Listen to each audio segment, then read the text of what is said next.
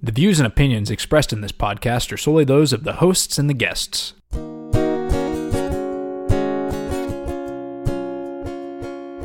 Hello and welcome to episode 46 of Two Millennials, One Podcast. I'm your host, Ethan Gable, and today I'm writing solo because my co-host has ghosted me and I haven't heard out of her for days. Hopefully she's okay. And today, I will be updating you on previous episodes because my goodness, do things change as time goes on.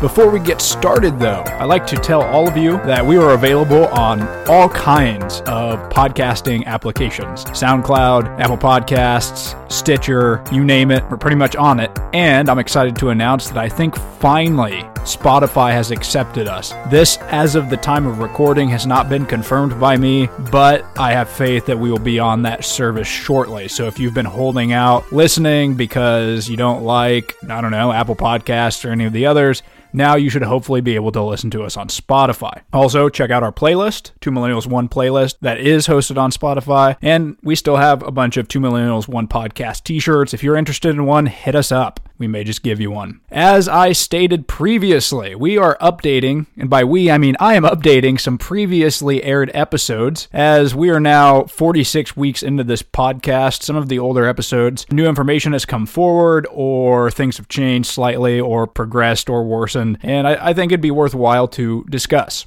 The first episode that I would like to bring back and talk about was all the way back in week 6, which would have been in February of 2018. Here we are in December. And if you recall, if you've listened to our episodes, episode 6 was about religion. To this day, this is the most talked about episode, and if Abby were here, she would agree with me. People are inflamed, angry, saddened about episode 6 and what we had to say about religion. From one standpoint, they were very unhappy with my opinions on religion, as I'm a godless heathen, and on the other hand, a lot of people were unhappy with Abby's performance because she's such a liberal Christian. So what has happened is a lot of true defenders of the Christian religion have come forward and have either taken me to task, shaken their head at me like tisk, or asked to be on a future episode. So in order to honor that and as well keep my skills sharp in the denial area, there will be a future episode, probably within the next couple weeks, entitled Religion 2, where I'm going to get some true defenders of the faith. No offense, Abby. I think you did fine, but apparently other people don't. And they're going to answer the tough questions about religion and try to take me to task, I believe. So be looking forward to that if you are interested in those discussions.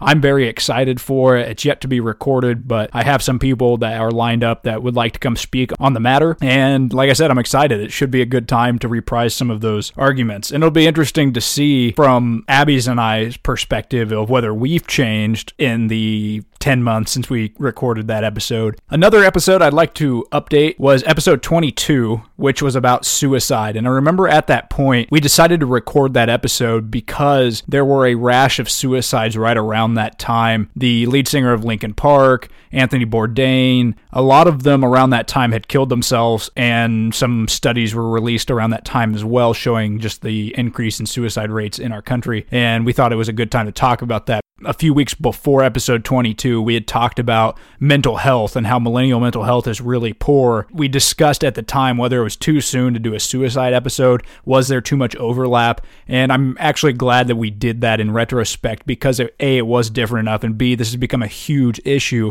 not only in the millennial generation, but in humans across the board. Unfortunately, this is not something that is getting better, and this is why I wanted to talk about this. The CDC released another study within the last couple of days about basically the year 2017, now that they're able to step back and look at it as a whole. And what they reported was that there were 47,000 suicides in 2017, which was up 2,000 from 2016. So an additional 2,000 suicides in a year's time. And I obviously don't have this information yet because we're still in 2018, but I bet when we get to 2019 and look back that that number will have grown even more. In fact, NPR reported based based on this study that the life expectancy has ticked down in the United States. It ticked down a small amount, about 0.1 of a year, but I mean, that's significant. We, for decades, have always talked about how humans have been living longer and longer and longer. Well, the U.S. life expectancy is now down a little bit again, and it's largely due to suicide, which is unfortunate. And again, suicide, just like we talked about in that previous episode, that also includes drug overdoses.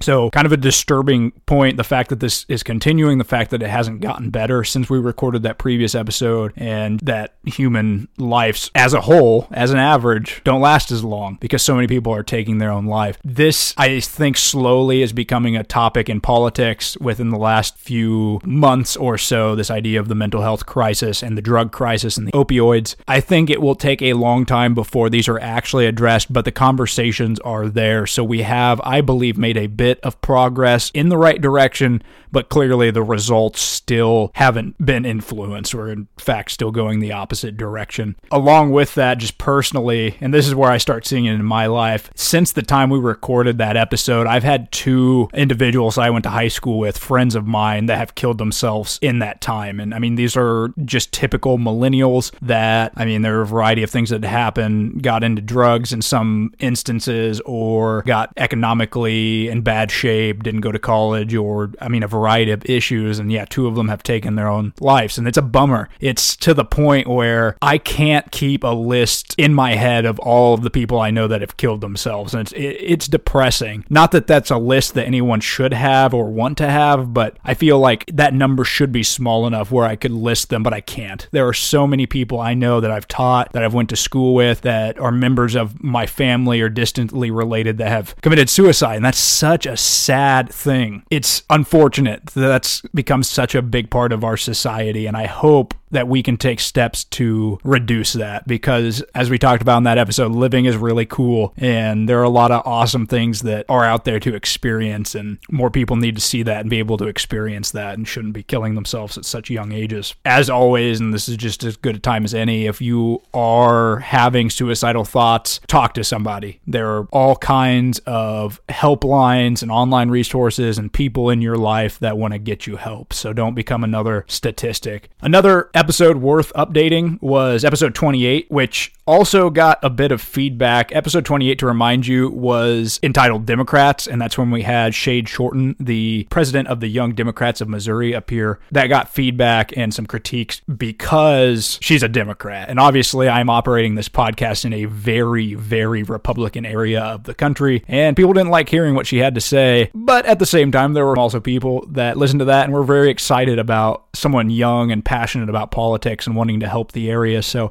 kind of went both ways on that. The reason I want to update that is because I asked Shade at that time whether she felt that there was going to be a blue wave in the 2018 midterm election. And her big thing was, no idea. We have to go out there and vote. If we don't vote, we can't assume that this is going to happen. We have to go out and make it happen. For the most part, I would say that the blue wave happened. Now, in Missouri, this is going to be very skewed. If you're listening to this from the comfort of this show me state, you're going to be like, what blue wave? LOL, because Republicans pretty much won every office. But overall, in the House of Representatives across the country, the Democrats' net gain was, I believe, definitively 39 seats, and then there's still a 40th one being counted. So that's significant. The Democrats were able to gain 40 seats in the House of Representatives, which obviously means that they will take control in January. Kind of a big deal. That's the most since the 70s during the Watergate scandal. So you can think about that however you want, but I mean, that's a significant gain. I've heard the phrase tsunami tossed out, whereas Republicans will immediately come back and say, well, no, the Democrats lost 2 Senate seats, so clearly it wasn't a wave. And that's true. The Republicans gained seats in the Senate. They have 53 now after the special election in Mississippi. But the whole deal going into that, I'm pretty sure everyone realized that the Senate was going to stay red. I'm not trying to make excuses about this. Again, I'm not a Democrat whatsoever. But the map was really hard for Democrats in the Senate. They would have had to keep Missouri's Senate seat, which Claire McCaskill lost to Josh Hawley. They would have had to keep North Dakota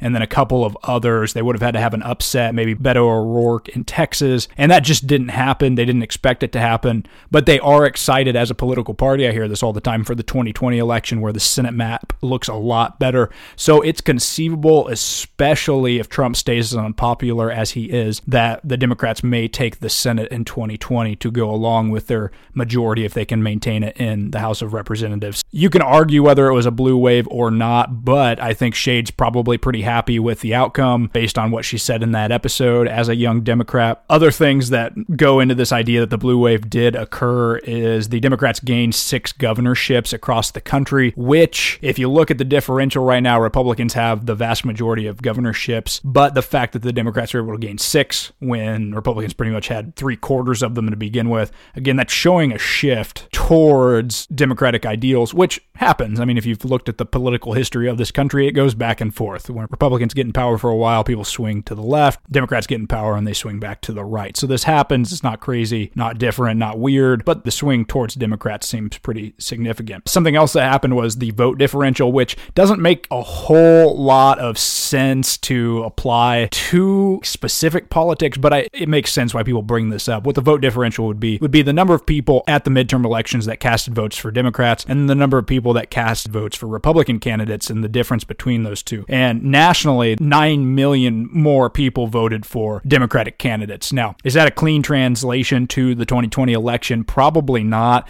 But if you are a Democrat, that gets you excited. If you can translate this level of excitement for Democratic candidates to the 2020 presidential Democratic candidate, then that's a pretty good sign. Like I said, that's not a clean translation. Who knows if Trump will get the nomination for the Republicans? Who knows if he can generate the same level of excitement and turnout? A lot of variables, and that's, again, assuming that the Democrats can pull that same amount of votes for them. Lots of what ifs, but on the surface, on paper, if I were a Republican strategist, I would be slightly worried heading into the 2020 election. If I were a Democrat, I would be cautiously optimistic. It looks like we're moving in that direction. Again, nothing's a sure thing. People have to turn out to vote. Also, that being said, if there's a Republican out there that still hasn't talked to me, that wants to appear on the episode and isn't afraid, please contact me. I hate having a Democrats with Shade Shorten episode and not a Republicans with blank episode to balance that out. I'm all about giving both sides of this argument because I don't live on either side, and I think that's only fair. I do not want anyone listening to this to think I am a Democratic apologist. I am not.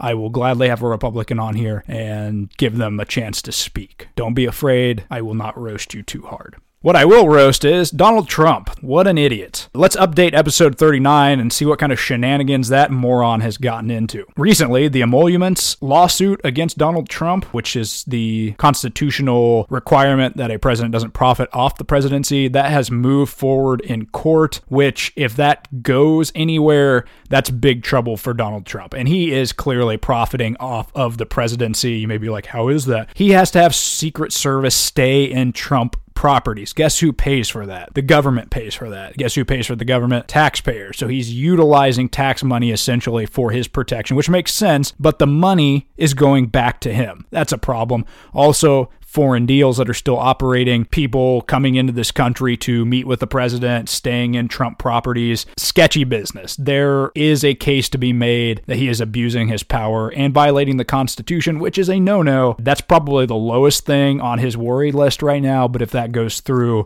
that's going to spell trouble for old Trumpelstiltskin. Other things. He didn't visit the World War I cemetery during Veterans Day over in France because it was raining, and his excuse was that he, quote-unquote, had calls to make. Very shameful. He took a lot of heat for this. Saw other world leaders out there in the rain with their umbrellas paying respects to those who had fallen in World War II, and the U.S. president couldn't stand out there. You had clips of Obama being blasted across the news of him out there with an umbrella during his presidency. It wasn't a good move. I think Abby would agree with me if she were here, and hopefully everyone does. Even if you are a Trump loyalist, that was not a good move. You should be paying respects to those that have died for your freedom, especially on the 100th anniversary of World War I. Very shameful. Other news that is in the Trump orbit, he forced Jeff Sessions to resign, who was the attorney general that had recused himself from the Russia investigation, and he appointed Matthew Whitaker to cover for him, who basically has gone on record saying how he would choke off the Russian investigation, so that was a big hoopla. Also, Whitaker has not been Senate approved or confirmed, and with the last couple days, he has nominated someone formally for for the attorney general. I can't think of his name off the top of my head, but he served as George H.W. Bush's attorney general back in the 90s. So dug that guy up from somewhere. Apparently, this fellow who he appointed, or nominated rather, is a big proponent of executive privilege and executive rights. So that's, of course, music to Trump's ears. He wants someone that's going to protect his decisions in the office that maybe skirt the checks and balances of the U.S. government. So we'll see how that turns out. And the big news, his personal lawyer, Michael Cohen, flipped on him in order to secure a deal in the Mueller investigation. And that was not a good guy in Trump's orbit to flip. That was his personal lawyer. He orchestrated the payments to Stormy Daniels and the McDougal lady, can't think of her first name, which is a campaign finance violation, which is just sketchy to begin with. You're paying off porn stars to keep your secrets and Playboy models. That sentencing document came down not only for Michael Cohen, but for Paul Manafort and Michael Flynn, and this is kind of getting in the weeds, but Trump's in trouble, and you can deny this all you want, but he is listed as individual one in these reports, and especially in the Michael Cohen document, talked about how individual one, aka Donald Trump, convinced or ordered Michael Cohen to make these sketchy payments, and that is a problem. That's committing a crime, essentially. It's a felony. I mean, they're already talking about impeachment. Will that actually happen with a Republican Senate? I don't know, but that's definitely being talked about currently. He's in trouble. And immediately, of course, he tweets, "The report cleared me, thanks!" ! Which is so off base. All they could talk about, the Trump supporters, was there's nothing about Russian collusion in those reports. Well, a lot of it was redacted, and that's such a whataboutism, blatant crimes, but hey, there was no collusion, so it's all good. That's not how things work. If a president's committed a felony, that's a problem, be it collusion with the Russians or paying off porn stars. I frankly don't care. Need to get him out of office. And if you want to go, what about Clinton? What about Bill Clinton? What about whoever? I don't care. That is in the past. It's whatever. It was bad then. Great, super duper. But this is a Trump thing right now, and he's in trouble. So it'll be interesting to see what happens in the future. He needs to go. I don't care if it's through impeachment. I don't care if it's through getting voted out in 2020. I don't care if it's a Republican challenge in the Republican primary for the 2020 election.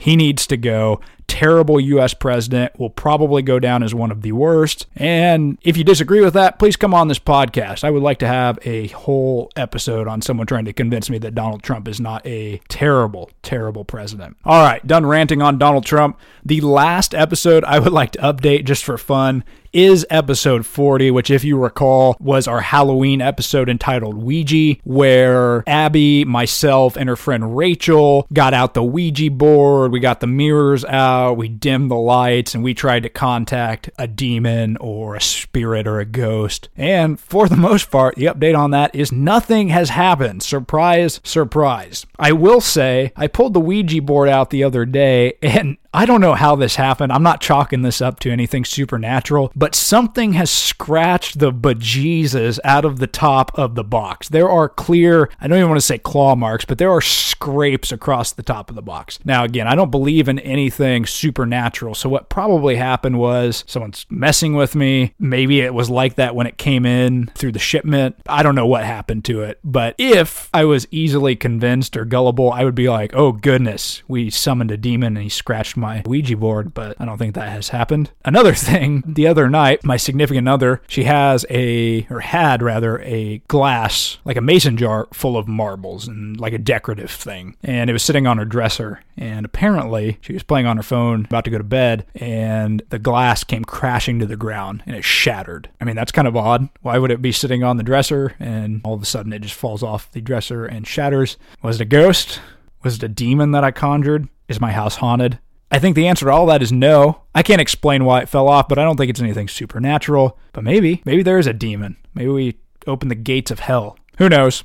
That's all I have for you today, folks. This is a short episode overall, but that's okay. Just wanted to give you a little update on where things were at. I hope you tune in to future episodes. I think the next two are going to be really awesome. Like I said, we got a religion episode coming up, and I won't tell you the content of the other episode, but I have a big special guest coming on, so get stoked for that. Also, we're coming up on our year anniversary in January. We're going to have a big celebration then that you'll get to hear, and we're going to invite all of our former guests back and see if we can just have one awesome pod. And then after that year anniversary, this podcast is going to transition. And I have no announcement of that now, but if you are a consistent listener, tune in the next few weeks so you can learn about where this thing is headed. So the song pick of the week, I'm going to go with something a little more upbeat than usual. I'm going to suggest You Are Not a Robot by Hoodie Allen, a song in which he samples Marina and the Diamonds, and it is a absolute bop. Check it out on the Spotify playlist or just on YouTube or wherever you get your tunes at. It's a great song. Other than that, I hope you all have a great week. Thanks for listening to a solo episode of Two Millennials, One Podcast. As I said before, we'll be back next week with something heavy. Check us out then. Have an awesome, awesome, awesome week. Bye.